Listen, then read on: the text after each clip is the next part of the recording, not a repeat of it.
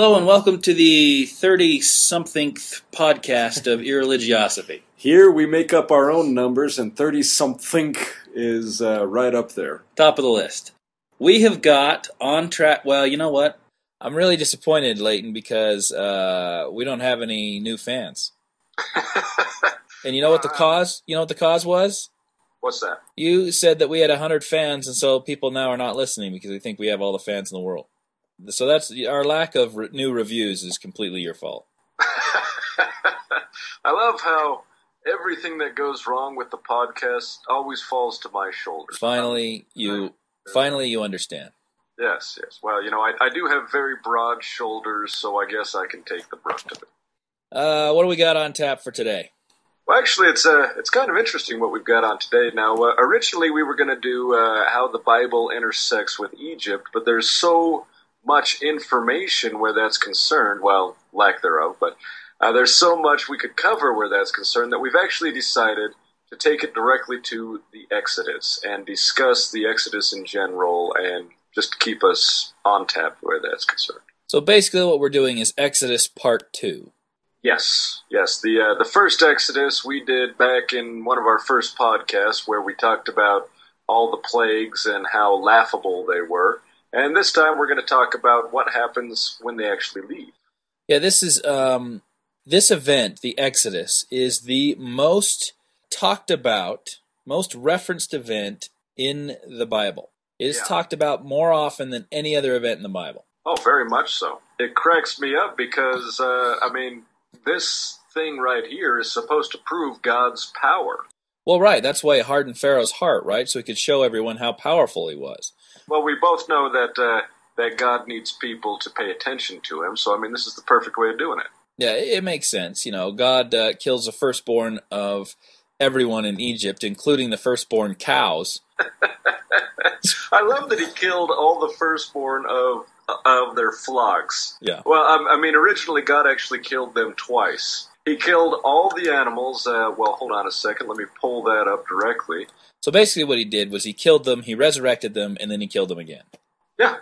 Well, God's able to do something like that. But yeah, that's exactly right. He actually, I'll even go down and I'll read the exact quote. It's Exodus 9:3-6. Behold, the hand of the Lord is upon thy cattle, which is in the field, upon the horses, upon the asses, upon the camels, upon the oxen, and upon the sheep. Wait. There shall be a very grievous murrain. Hang on a second. The hand of the Lord is upon the asses? Yes, the hand of the Lord is upon the asses, and I'm sure there's a lot of sexual harassment. That sounds like a lawsuit to me. Well, then, I love this. And then you get to the very last of it, it says, and the Lord did that thing on the morrow, and all the cattle of Egypt died. So all of them died, and, then he killed some with hail later on in Exodus 9:19. Well, and then he killed all the firstborn with Exodus 12:29. So he just kept resurrecting these guys and then smiting them down again. So he killed all the cattle first, and then he killed all the firstborn. No. He killed all the cattle, and then he killed a whole bunch more with hail, and then he killed all the firstborn of the cattle. Yeah, that's beautiful. Beautiful. All right, so God's kind of a bully, really. He's pushing people around. Pharaoh could have, it seems like, since it says explicitly in the Old Testament that Pharaoh's heart was hardened by God himself. Yeah. Specifically to show people how powerful God was. Egypt could have been spared this whole thing. You wouldn't need to harden Pharaoh's heart if he, wasn't going to change his mind. So obviously Pharaoh was about to change his mind. God hardened his heart. He stepped in, hardened his heart, made him all stubborn, and then punished him for it. Yeah. Yeah, this is a God I think I'd like to worship. God's a bitch. What an asshole. Well, it cracks me up because I'm all right with God doing that once or twice. It's still an asshole move.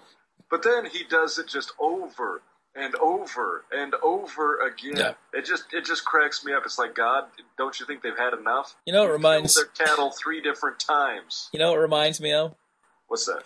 There's a SpongeBob episode where the King of the Sea has a hamburger making contest against SpongeBob. Oh, that's one of my favorites. The SpongeBob makes this wonderful hamburger, And the guy eats it, and he says, "It's so good, I'm going to eat it again." And he vomits it up, turns it back into a hamburger, and eats it again. That's exactly what God did with these cattle. So God was just so intent on showing his power that he would kill everything and then raise it back alive and then kill it again? He was so happy with himself. It felt so good to kill these cattle that he brought them back and did it again. What the hell did these asses do to you, God? You're the one with your hand on them. Get your hand off their asses. All right, so what we're going to do basically is cover the mountains of archaeological evidence that support the treatment of Exodus in the Bible. Yes, in fact, there is no evidence, so thank you for joining That's us it. for this podcast. We'll see you guys next week. Have a good one. Bye. Now, we joke about this, but this is absolutely true. There is no evidence corresponding this. Yeah, let's go over some of the numbers so far, right? Egypt had apparently enslaved the Jews who were apparently settled in the time of Joseph, right? Yes. And they were in Egypt for about 400 plus years, 430. A pharaoh arose who knew not Joseph. Apparently this is Ramses. Typically people think that it's Ramses of the Bible, and there are a couple reasons for it. One is that the cities, yeah. He built those cities in the Bible, and it's because they were named in the Bible. Yeah, the name of the cities that the Hebrews were building with brick were Ramses and Ptun. Now, there are a lot of Ramses. There are a lot of pharaohs named Ramses. But Ramses and Ptun, those two cities were built during Ramses the Great's reign, 67 years. Now, you and I will actually dispute this because when we get to discussing Jericho, in fact, I will bring up that some people are arguing that it was actually Tutmosis III. Okay, don't shoot your wad yet. Let's talk about that later. That's what I said. Hold on to it. Hold on. My penis is still doubling in size. Think of- It isn't quite large enough to shoot anything yet. Is it large enough to see yet? No, I still have to search for it with a pair of tweezers and a magnifying glass. So we have no evidence the curse is working so far. Yeah. Keep trying, guys. I'm looking forward to it. So it's commonly accepted that it's Ramses, and so that would place it about 400 years. The population of Egypt was about 1 million at the time. Yeah, a bit over roughly 1 million. The Bible says that the Jews who were enslaved, the Hebrews, were numbered 600,000. That's only the men. 600,000 men. So this doesn't count women and children. So during the time of their wandering, biblical scholars, I'm going to put that in quotes, placed their numbers around 2.5 to 3 million. So apparently the population of Egypt of 1 million was all Hebrew. And it was miscounted because it's actually twice that much. And so apparently, I don't know, about a dozen Egyptians kicked the Hebrews out of Egypt, thereby sucking out the entire population of Egypt. Now, they wandered around for 40 years. They made camps. They sacrificed animals. They built altars. In 100... The Ten Commandments, I mean... Right. In 100 years of digging and searching, and they know the area that these guys... settled around and wandered around. Yeah. In 100 years of archaeology, no evidence was found of any Hebrew encampment at all. No. Interestingly enough, and they'll argue, well, you haven't looked a whole lot, right? Well, 100 years. But they have unearthed papyrus that says we've noticed 2 runaway slaves in this area at around the time where the Exodus was supposed to happen. So apparently... people noticed 2 runaway slaves, but not 3 million people. Well, it makes sense to me because if there were 3 million people, I mean, it would just be like, oh wait, another wandering army. Let's hide from them. But 2, yeah. Whoa, now you got to put a stop to 2 slaves. Right? Can you imagine the reward on 3 million runaway slaves? I know I'd be a bounty hunter at that time, dragging them back little by little. So that's the story, and then they get to the promised land, and under Joshua they go and they utterly destroy all of these Canaanite cities, such as Jericho and the city of Ai and the city of Hatzor, and I think there are 28 others. There are like a total of 31 cities that these Hebrews, with the power of God, completely stormed over and destroyed. And once again, God is an asshole. And these people are following an asshole, which means that's the reason why they're walking around just slaughtering cities. Well, Hey, yeah. another city, let's get it. This is under the command of God, remember? He says that you need to take no prisoners. You need to destroy men, women, and children. Utterly lay them waste. This is a command of genocide. The only reason it's acceptable is that apparently it comes from the almighty, completely good, wonderful, all-knowing creator of the universe. Well, it makes perfect sense to me because we all know that small children are sinners, and so we might as well just lay them to waste. Yeah, God raised up these small children, apparently. He allowed them to be born, live to the ripe old age of 2 or 3, just so that the Hebrews coming in can cut their throats. Now, how's that for your mortal probation? You come down here in order to learn about God and try to get back to heaven, and God kills you when you're 2. Yeah. I mean... You're up there in the pre-existence, according to Mormons, waiting to be sent down. This is your one shot at getting to one of the 3 heavens, and you get there, you're born, you're barely able to walk, and a bunch of Hebrews come and cut your throat. Well, I mean, even under Catholicism, I mean, seriously, how are you supposed to return to God if you're killed before you can even start worshiping God? Yeah, this has always bothered me. Even as a kid, I thought, why doesn't he just send them prophets or raise up prophets? Or, why does he have to kill them? Yeah. Why does he even allow them to enter into the promised land? Why doesn't he just cast a spell on them and make these people so that they can't see the promised land? Why didn't he hide it away like he did the Americas? Well, of course, think of the Garden of Eden. I mean, Adam and Eve screwed up, and so he threw them out of the Garden of Eden and hid it from everybody. Right, which I think Joseph Smith located that in the United States. I think it was in Missouri, was the Garden of Eden. Yeah, I remember that. How crazy is that? All right, so that's basically the story. So that's the story that we get for the Bible. The question is, what archaeological evidence do we have to support that? So let's go through some of the stuff that we found. Before we get into that, I just want to bring up this one article I came across. And I want to read this just because it's hilarious to me. It says, a new wave of scholars is now dogmatically declaring that the Exodus never took place.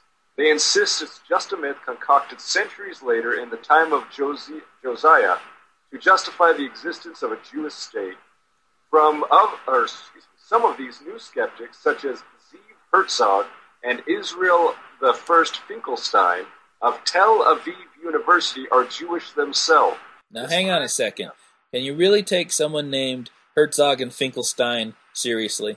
I can if they're Jewish and they're in the middle of Israel from the Tel Aviv University and they're coming out and saying, you know what, there's just no archaeological evidence. I mean, we're talking, this is Israel. People are fighting tooth and nail for this plot of land.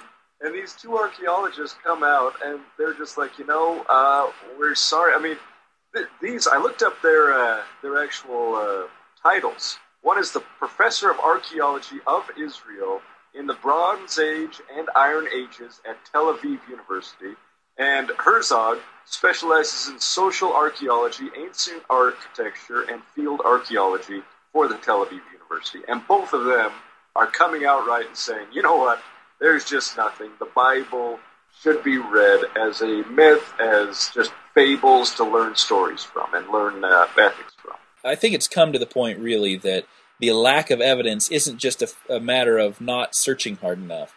It is a matter of it didn't happen. Yeah, I mean, even Herzog comes forward and says, the Exodus never happened, the 10 Commandments weren't given, Joshua never conquered the land of Israel. He even goes so far as to say King David probably didn't exist unless he was nothing more than a tribal chieftain. And that King Solomon was probably the same, at best a tribal chieftain. So, I mean, I like these guys. They're finally throwing up their hands saying, we have searched for hundreds of years and we haven't been able to find anything, so what does that lead you to conclude? Keep in mind that Jesus himself affirmed the Exodus. In John 6:49-51, he says, your forefathers ate the manna in the desert, yet they died. But here is the bread that comes down from heaven, which a man may eat and not die. I am the living bread that came down from heaven. So there we have Christ saying, yeah, the Exodus did happen, by the way. Oh, yeah.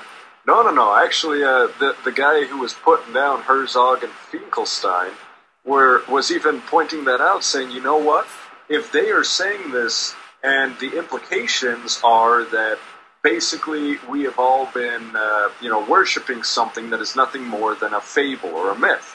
And he was actually very upset about it. I found it completely hilarious that he was upset. Oh, yeah. When I was doing a bunch of searching on, from both sides, I ran into a bunch of Christian sites. It's very difficult to look up, Exodus archaeological evidence and not run into a bunch of crappy Christian sites. Oh, yeah. It's just a deluge of them. You get like 10,000 sites with maybe one having good evidence for it. Yeah. One of the sites is called the Exodus Controversy. And here's what they say. Jesus staked his reputation, authority, and credibility on the Exodus account's reliability, on his confidence that the Israelites actually did eat manna in the desert as the scriptures describe. If this account were not true, then Jesus was wrong, and so are some of his teachings.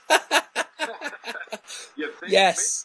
maybe Jesus put his money on the wrong horse here. Exactly right. But what I was struck also by, not only that, but how similar the arguments are between these people who have no evidence for the events of the Bible and the Mormons who have no evidence for the events in the Book of Mormon. The arguments are exactly the same. You're exactly right. I mean, how many times have you and I discussed the emails we get from our parents where they're like, ooh, look here, this proves that that the ancient people that Joseph Smith talked about was in South America. Look at this. Right. They'll grab any shred of whatever, completely forgetting the fact that if events happened as described in the Book of Mormon, you shouldn't be able to walk 3 feet without tripping over a sword or a chariot from this age. Yeah. I mean, millions of people battled. Millions! We have evidence from the Battle of Thermopylae, which was no more than a couple thousand people battling each other. We have evidence for that. We have no evidence of this massive multi-million people engaged in battle with steel and armor and chariots. Unbelievable. All right, but let's bring up the Battle of Thermopylae, and that was before the supposed landing of these people out of Israel onto the American continent. So how is it we can find archaeological evidence for that, which was predated it, and yet we can't find anything right. or anybody landing over it? It was before much of it. Battle of Thermopylae was, 470, 480? Yeah. 480 BC, I think it was. They landed, in quotes, according to the Book of Mormon, in 600 BC. Oh, that's where I was mistaken. I thought they landed about 400 BC. So that's about 110 years, but the vast majority of the Book of Mormon is after that. With the single exception of the Book of Ether, where they have the Jaredites who, again, they came right over from when the languages were scattered at the Tower of Babel. Again, total mythology. I don't know anyone, any rational being with an IQ over 100 who doesn't have anything invested in this stuff, who believes that was actual history. That our languages actually came from God smiting people who were building a tower to find him. And then suddenly they can't talk to each other. Suddenly a group of them are speaking Chinese, another group is speaking English, another, it's Russian. I mean, it's ridiculous. Well, that makes perfect sense to me. I mean, that's where we got our languages from, right? I mean, right. It's not that we just took hundreds of thousands of years to develop our languages and writing skills. Right. Linguistics clearly points back to one event where immediately all the languages were separate. They didn't derive from each other or, be interspersed. It was some one event where all languages derived immediately from. Just like we have nothing in the strata and the rock layers, nothing, and then everything happens at once. Yeah. Man, dinosaurs, cattle, dragons, they're all there at once. Well, did you mention unicorns? Those are and my unicorns, favorites. Yeah, your brother actually told me the reason dragons and unicorns don't exist because they didn't make it onto the ark. That's because that's what my father told him. So let me read you this, and I want you in your head to switch out the word Exodus for Book of Mormon, all right? Okay. I'm doing it. Many critics who doubt the historicity of the Exodus share a problem: over-reliance on what archaeology can prove. Archaeology is, in fact, a limited and imperfect area of study in which the interpretation of findings, as archaeologists readily admit, is more of an art than a hard science. That is the exact same thing. I've almost heard that verbatim from Mormons. Oh, very much so. In fact, I remember as a child hearing that only 5% of the Earth's surface had even been researched through archaeology, and this is the reason why there was no evidence found for the Book of Mormon yet. I'd be amazed if 5% of the Earth's surface were even lived on. I mean, if you're including the ocean in that 5% of the world's surface, that's 1 foot out of 20. I don't think so. And yet, we are still able to find out about Troy, which was written in the Iliad. Right. We'll get into that later. Let me go on with this. But isn't that exactly the same? The Mormons will say, and notice how it's switched over, how now somehow we're doubting the historicity as if there's no reason.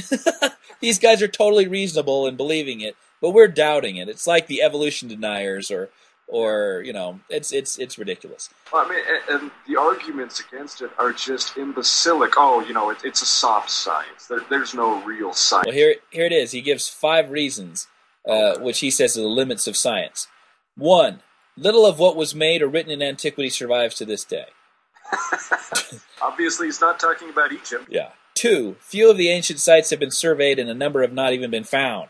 3, probably fewer than 2% of the known sites have been meaningfully excavated. 4, few of these have been more than scratched. What? He's talking about the ones that have been meaningfully excavated, and now he's saying that they haven't been scratched. I don't know what the hell. 5, only a fraction of the fraction that have been excavated have been published in data made available to the scholarly world. And then he moves on to say what he really means, which is these guys have a bias against the Bible. I love this. According to the Los Angeles Times article, most archaeologists do not believe the biblical Exodus occurred.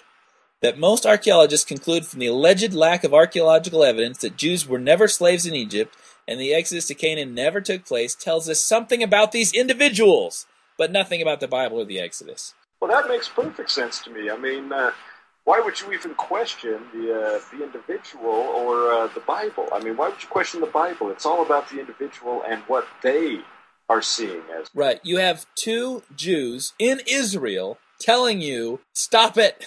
There is no evidence. And apparently that just tells us, and these guys are expert archaeologists, and apparently that tells us more about them, those disbelieving Jews, than about the Bible or the Exodus. Well, see, I mean, that's the crazy thing about this, is these guys, I mean, I've looked into their backgrounds.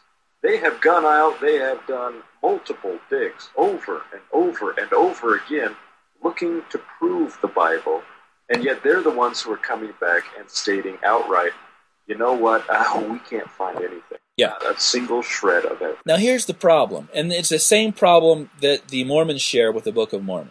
It's not that there's no evidence. It's that what little evidence we have contradicts it. It's not neutral. The evidence flatly contradicts the account. So we can't talk about finding it, not finding it. We can't talk about hypothetical evidence. We have to talk about the evidence that we have now. And the evidence on the table now flatly contradicts it. So let's go over what we have. All right, hit me. The first mention of Israel as a country occurs in the Merneptah Stela. Now, stelas are these round-top victory statements. They're like the billboards of ancient Egypt. They would, you come across a stela and you'd read it, and it would say how wonderful these pharaohs were, right? Yeah, anybody of consequence had their own stela, just proclaiming what their deeds were. Right, this was how you did it. That's where we get the tombstones from, by the way, is these stela.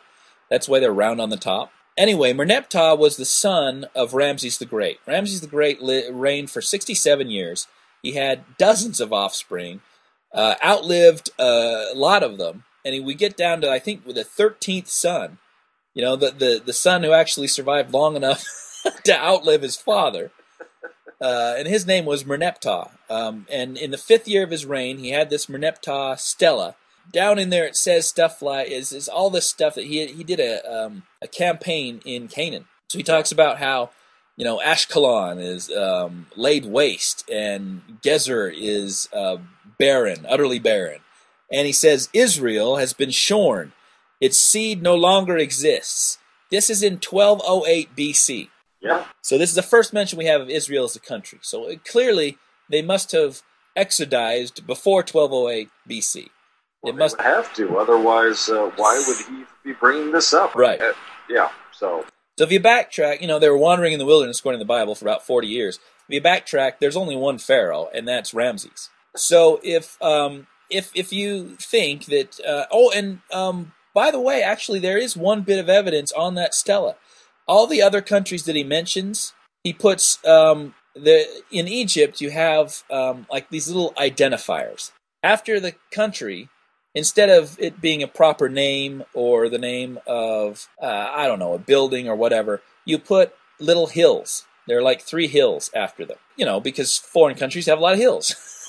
So it's not like Egypt where everything is just kind of handed to them and everything's nice. Right, they're just a bunch of hills. So after these countries, they'd put the sign for foreign country, which is a bunch of hills. After Israel, there's not a bunch of hills. There's a man and a woman. It looks like they haven't actually settled down, so they're probably still wandering at this point. If that's the case, God allowed them to beat the crap out of to get the crap beaten out of them.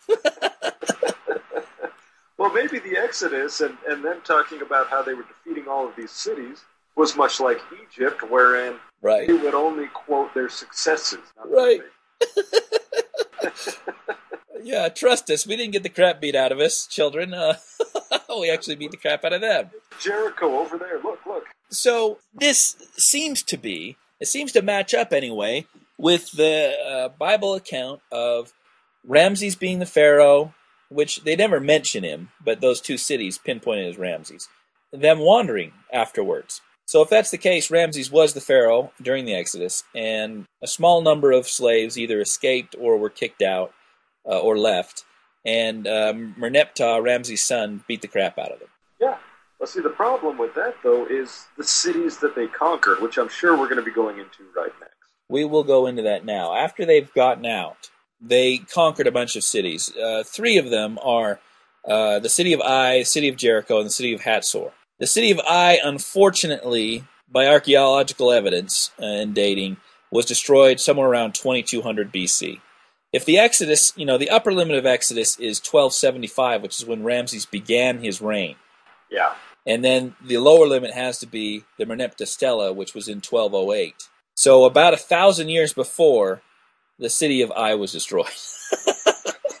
Well, see, this is what I love. This is an exact quote from Herzog, who, as I stated before, actually went out there and did his best to find this. And his exact quote is, during the period when the conquest would have taken place, there were no cities there, and of course, no walls to bring down. So there weren't even cities there for these people to conquer. They were probably just walking by the ruins and go, hey, yeah, we did that.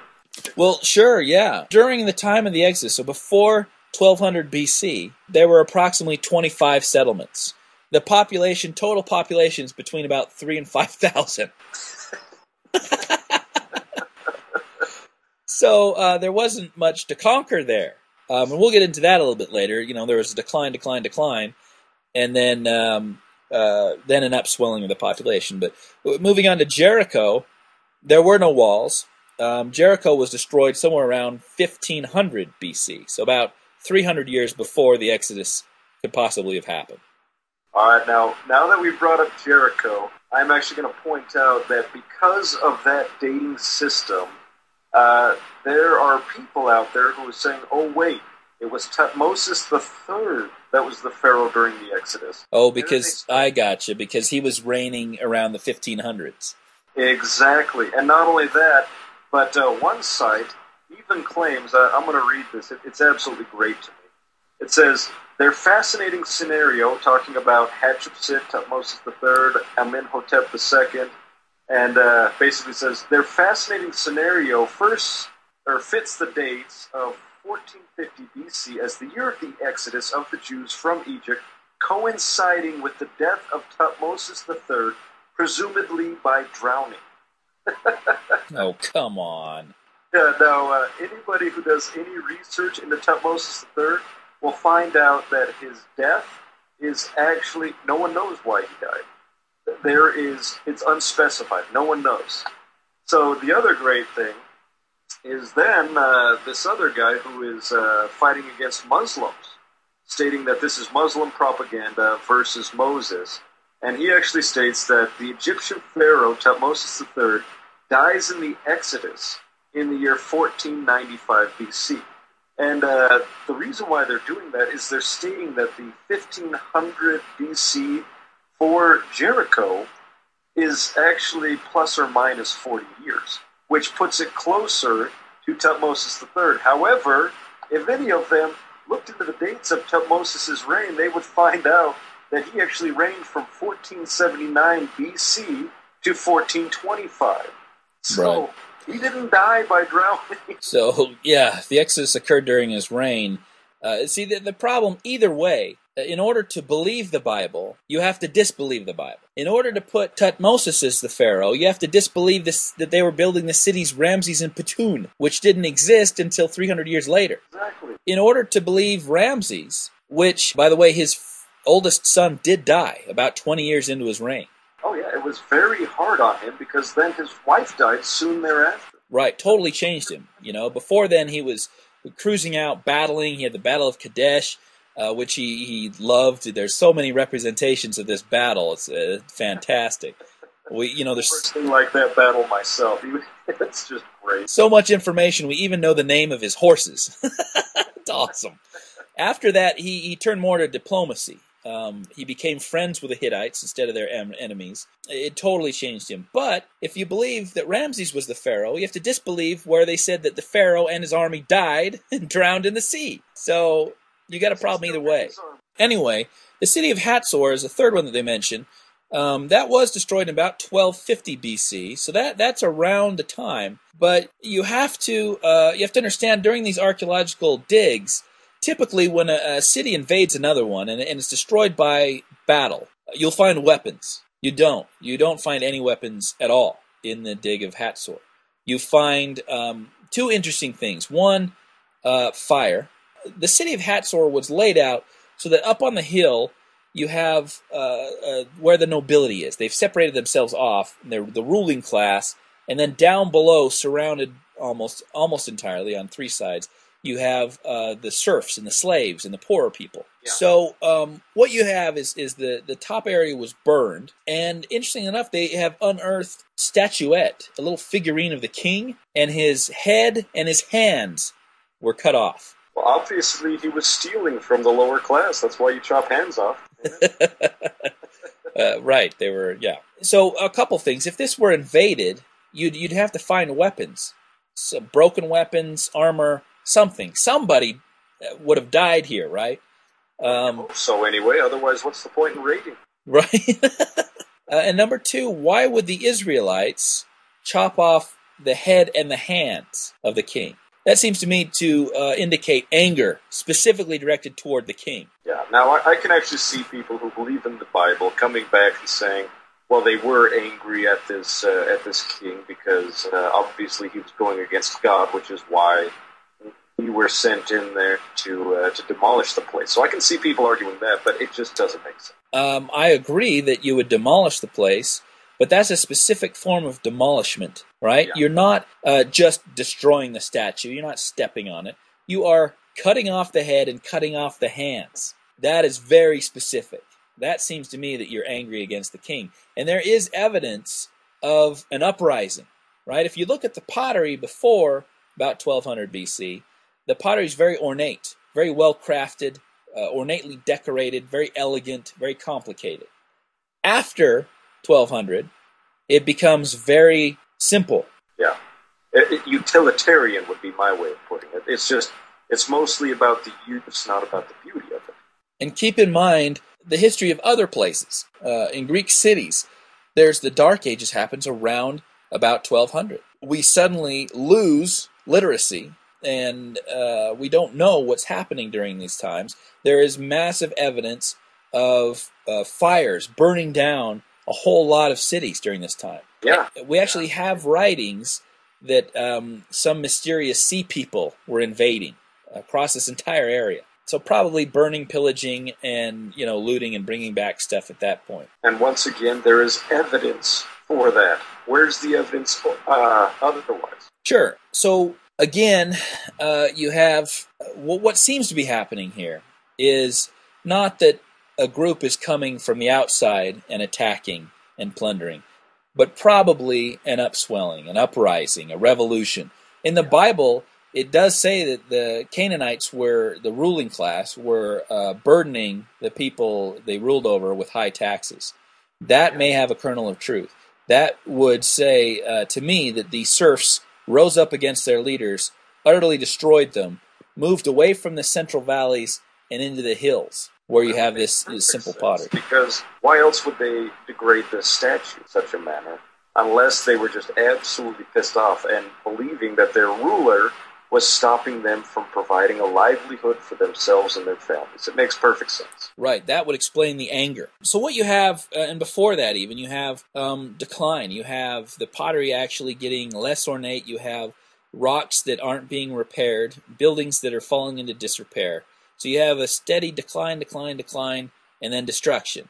And, as you're declining, your first instinct as a ruler would be to increase the taxes, right? So you can afford to repair your palaces. Yeah, exactly. It all makes sense. It all falls into place. So you have this decline, and then when it's replaced by new people, right? When you have the burning, and then new houses go up, the houses are different. The houses are the same type of houses that you find in later Israelite settlements, but the pottery is the same, right? The same type of pottery. It's just simpler. The same type of culture, the same type of figurines, the same gods and goddesses are worshipped. There's a fertility goddess that's before and after. So the only difference... One with the lady holding her boobs, isn't it? Yeah, these boobs are so big that she has to support them with her hands. So the only difference, really, it's not a new cultural group. The only difference is the type of houses. And those houses are more similar to the serfs than they are to the ruling houses. They're simple. Yeah, which kind of tells you that a people came in and started building up, but the same people were still there. The people who lived after, their culture was the same. They had different types of houses because now they're not crowded in, and now they're not being ruled and lorded over by anyone else. They build kind of more like a egalitarian society where these houses are housing a bunch of different people, but there's no hierarchy between them. Yeah, it's all the same, and the pottery. I love the pottery. I mean, that is just something that just astounds me, is it becomes less ornate and more utilitarian, which tells you that, this is just the serf class. No one is rising up to lead them. Well, the evidence points toward a movement of people, right, away from the cities and into more a rural group, but it doesn't point to an invasion. It points more toward a cultural revolution. Yeah, well, I guess that's too bad for the Bible, because that's just one more notch against it. Right, so people are heading to the hills, they're moving away from the cities, and they may have, actually, if there was an invasion, those people didn't stay there, they plundered and left.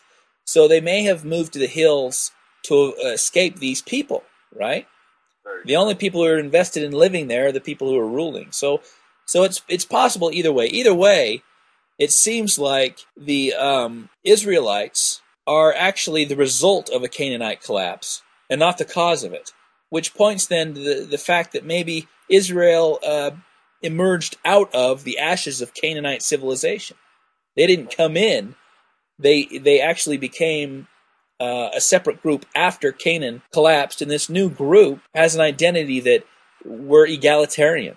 We've escaped this rule. We don't want to reimpose that. We've escaped it. We can all kind of be equal and share in this group identity of escaped slaves. Yeah, well, see, and that actually makes more sense than what the Bible is trying to tell us. And with a people like that, they're going to want a strong history behind them. So, of course, they're going to come up with these things. And you can kind of see how this destruction of Hatzor, or, the other cities in there, where people rose up, threw off their yoke, and were not slaves anymore, grows in the telling, and it wasn't the Canaanites or our local leaders who were our masters, but it was the greatest civilization of our time. It was Egypt. And our God threw off those masters, and we were free from them. Yeah. Now, the question then arises, where does Yahweh come from? Yahweh was not a god of Canaanite. There's no Canaanite carvings or stones or figurines that are matched to the word Yahweh. Yeah. Now, this is actually very fascinating. We have to go back to Egypt, actually, to find out clues to where this Yahweh comes from. Which I love. So basically we have Egypt that supposedly is leaving no evidence whatsoever behind about the Exodus, and yet we have to go back to them to find out where Yahweh comes from. On the walls of Karnak Temple, this was raised by Seti I, who was the father of Ramses the Great. So we're going back to Merneptah's grandfather now. He carves his victory. Instead of a stela, it's an entire wall. So he carves his victory over the Shazu, people who lived in southern Canaan. This would be modern-day Israel and Jordan. Egypt gives one of the names, one of the place names that he conquered as YHW, which in Egypt would be pronounced Yahoo. This place was referred to as Midian, interestingly enough, which is where Moses again first encountered Yahweh as the burning bush. This is in Exodus 3, 5, and 15. So, given that information, the fact that the Bible gives us the first mention, really, of Yahweh, the first embodiment of Yahweh as the burning bush in Midian, where Moses was, in this Canaanite city, a theory starts to emerge.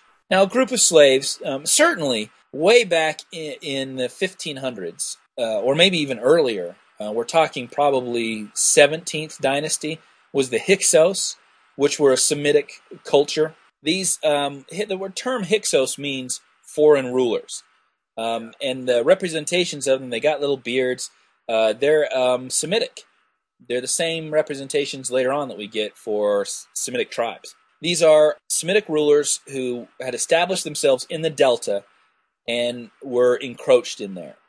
You can find, it's very difficult to dig and do excavations in the Delta because it's the water table is really high, so you have to actually pump out water to dig stuff up. Even as difficult as it was, we have murals, frescoes from this time. Amazing. Yeah, see, that's always amazed me, is you were in the wettest part of Egypt, and yet these things are still surviving. Yeah, they're unearthing this stuff. So we have scarabs by the Hyksos, which, typically with a scarab, you have that flat part in the back, the end of the beetle, where you'd write something on them, and it'd say, like, may Re bless you, or whatever, may you be under the protection of Osiris or Isis. They didn't have writing, so they may well have been illiterate.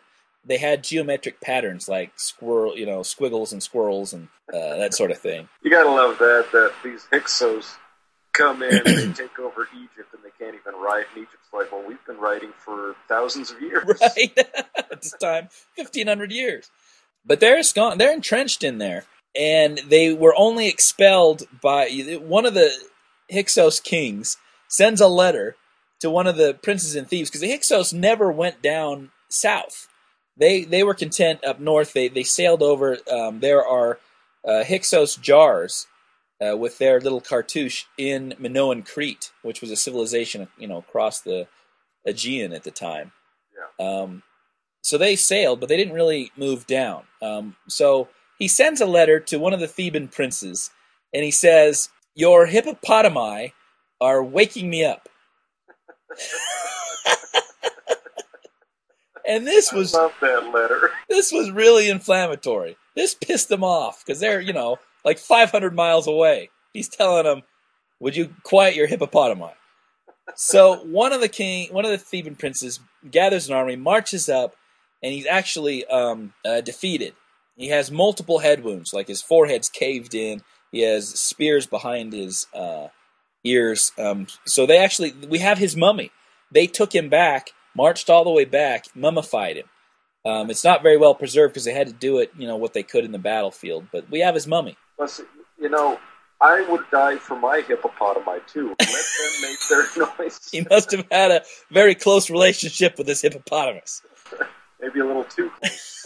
So his sons march up there. One of them gets killed. The other one conquers. And he becomes the first king, the first pharaoh of the 18th dynasty, he is Amos the first. So the Hyksos are expelled. And again, I used to think maybe that Egypt didn't record these things because they very propaganda, right? That they don't record defeats. I don't. See, this is the funny thing is you and I have had many arguments over this because I kept pointing out that during the intermediary period, which is when Egypt was in major decline and there's very few records, there are lamentations where the Egyptian royalty was writing down, everything's backwards, everything's unhappy, so on and so forth. Sure, but you don't have pharaohs ever saying, "I got beat up by Canaan," or "I got beat up by Greece," or whatever. You never have them saying that. They don't record the failures. However, what they do is they record victories just closer and closer to home as they're retreating. Yeah, victories in retreat is the way I like it. Now, if you look at the Exodus story, you have a group of Hebrews, blah, blah, blah, talking to the Pharaoh, yeah, let my people go. And the end result is they leave. So you'd think if this actually happened, Egypt would say, "I beat the shit out of the Hebrews, and they got out of here. They ran away with their tail between their legs." Exactly. That way, anytime in the future, if these Hebrews came back, the Egyptians could say, "Hey, hold on a second, our Pharaoh knocked you out of here." Right. That seems very Egyptian. What doesn't seem Egyptian is just to clam up about it and not say anything. They turn their defeats into victories, right? Yeah. They don't care if it's a lie. It's written down. So anyway. If we're talking 600,000 men marching out of Egypt. Right. There would definitely be somebody saying, "Oh, well, we were such small in numbers, we threw them out." Right. Clearly not possible. It may have been 600, maybe 60. Anyway, these Hyksos were expelled. And probably 1600s, 1500s BC, they were expelled. They then kind of settle into Canaan. And you can see that there's kind of a memory of this stuff happening. And it comes out during the Exodus. And actually, there are a lot of parts in Exodus that I think require a intense familiarity with Egypt. For example, he says, the Pharaoh of the time says to his midwives, "I want you to kill all of the sons, right, of the Hebrews. They're getting too numerous." And he says, which is very Egyptian, "Watch the two stones." Because in Egypt, when they don't give birth like we do, right? We put the lady up in a bed, throw her legs up, and she squirts the kid out. Yeah. In Egypt, much smarter, they would have two stones, and the lady would crouch between these two stones, and the baby would come out. You'd have gravity to assist you. I can tell you from personal experience, because I've delivered a baby like this. In fact, you almost dropped one. It's very difficult. You almost have to have a catcher's mitt to grab this baby. But it's easier for the mother to do it, because gravity's pulling the kid down. The only reason we have women giving birth on the bed is because it's easier for the doctor. And it probably leads to less injuries for the kids too. But their heads can take it. They're all mushy anyway. This is a detail that I think you'd have to live in Egypt for a long time in order to understand. Yeah. Because that's very Egyptian. Anyway, there are these memories, right? So when they rise up against their Canaanite masters who have overtaxed them, they think back to Egypt and say, hey, we got away from Egypt, right? Our God is massively powerful. Yeah. They allowed so few of us to escape. Our God is so powerful that they overcame not the Canaanites. That comes later, we defeat them. But the biggest thing was we defeated Egypt. We got the best of the Pharaoh. Yeah. Now, see, that makes sense to me because when you look at even Greek culture, even they were going back to Egypt and saying, you know what, I can trace my genealogy to Egyptian soil. So, right. Egypt was, the motherlode of all motherlodes. Sure, and when the Hyksos leave, they'll probably do the same thing Egypt does. They make up a story. We defeated them.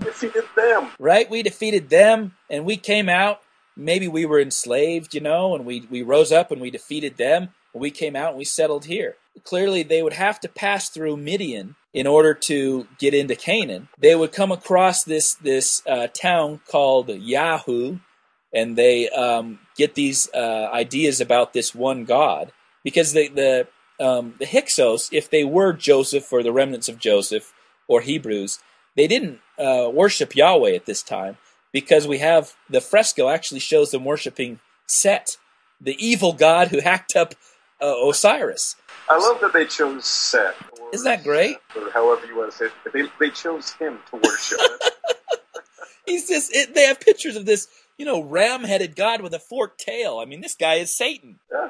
Well, I think that may be where they got their representations of Satan later on. It may well have been. It's very close. Anyway, they didn't have a concept of Yahweh at this time. They certainly didn't worship Yahweh. And there are no writings, because the first evidence of a Hebrew alphabet is around the year 1000. But all you have is these murals or these frescoes or figurines. And there's no evidence that Yahweh was worshipped before about 1200, 1000. So they pass through Midian. They get this concept of Yahweh. That kind of resonates with them, because they've escaped with their lives. And when the Canaanite city collapses and this new egalitarian society emerges, they will have this memory of it. They'll have this memory of Yahweh, and this memory of perhaps getting freed from Egypt, because they've just been freed from their Canaanite overlords. I love this. This is the first time I've thought about this, but this is yet again something they've taken from Egypt, wherein they are having victories in retreat. Sure. And this is speculation, but it's speculation that fits the evidence, unlike the biblical story. Yeah. So they come up with this egalitarian God who helps them free themselves from these horrible masters, and that becomes kind of the uniting force, and that becomes their defining ethnic story. Makes sense to me. So that, like I said, there's no evidence for Exodus. You could argue perhaps that the wandering is evidenced by the Merneptah Stela. But again, we have no hard archaeological evidence. If they were wandering, there are no camps. There are no sacrificial altars. There are no bones of people who died. And there were, again, 2.5 to 3 million people who all died because they worshipped that calf, right? That golden calf. And so God made sure that they all died, with the exception of Joshua and maybe one other person. So you should have 3 million corpses around this forest. Unless, of course, Joshua and that other person are the 2 slaves that they were talking about. Right. The 2 runaway slaves. There were 2 people who got out. Oh, Lord. Talk about a story you'd be able to pass around if you were one of those slaves. Hey, guess what? Let's say this. Right. So, again, if people talk to you, you can laugh at them, because 600,000 men and 2.5 to 3 million, that's like 2 to 3 times the entire population of Egypt. If that were the case, Moses would have been Pharaoh. There's no way Egypt could have put off 3 million people who were living in the same place as them. Come on. And not only that, why would you ever leave Egypt if there were that many people? Egypt was sought after from Roman times, from everybody, Persia, because of the amount of grain that they could produce. Right, absolutely. Rome would have collapsed if they didn't have Egypt as a province. Rome needed Egypt in order to pay their troops and feed their people. Rome could not have done that by itself. No. So are you telling me that these 2 to 3 million Jews just kind of got up and left someplace where they knew that they were going to have food coming every year? Right. Archaeological evidence shows, like I said, there are about 25 settlements pre-1200. 200 years later, around the time of the biblical Kingdom of David, the population's about 45,000. Now, that can't happen through just reproduction. That's too great. They're a bunch of rabbits. So probably people are shifting their population around. There probably is an influx of people from outside, not to the tune of 600,000. But maybe 6,000, maybe 600, we don't know. Yeah. But certainly there's a population growth. Now, there is no archaeological evidence of King David either so far. Certainly not the massive walled cities that are described in the Bible. That comes later. The first, I think, kings that we have are like Jehu, I think, is mentioned. The generations past. As important as David and Solomon are in the Bible, as prominent as they are described, none of the other surrounding countries seem to have noticed them. Yeah, you gotta love that. They're so prominent that nobody even notices them. Unlike Egypt, where everybody noticed Egypt. Right, exactly. All right, so that pretty much wraps it up. Zero archaeological evidence. The archaeological evidence that we do have tends to contradict the story. It's not even neutral to it. It flatly contradicts it. Clearly, based on archaeological evidence, Exodus did not happen as was described in the Bible. But you even got 2 Jews in Israel who were saying, you know what, guys, knock it off. There's nothing. right, as usually happens, the actual story is vastly more interesting than the one that's portrayed in the Bible. Yeah, what a surprise. So what do we got on tap for next week? On tap for next week, we have the Salt City Skeptics. They have come, and we did an interview, and we have found out which one of us is grading. Excellent. So we will share that with you next week, and you'll find out whether it's me or Leighton who's getting on our audience members' nerves. Obviously, it's you. See you next week.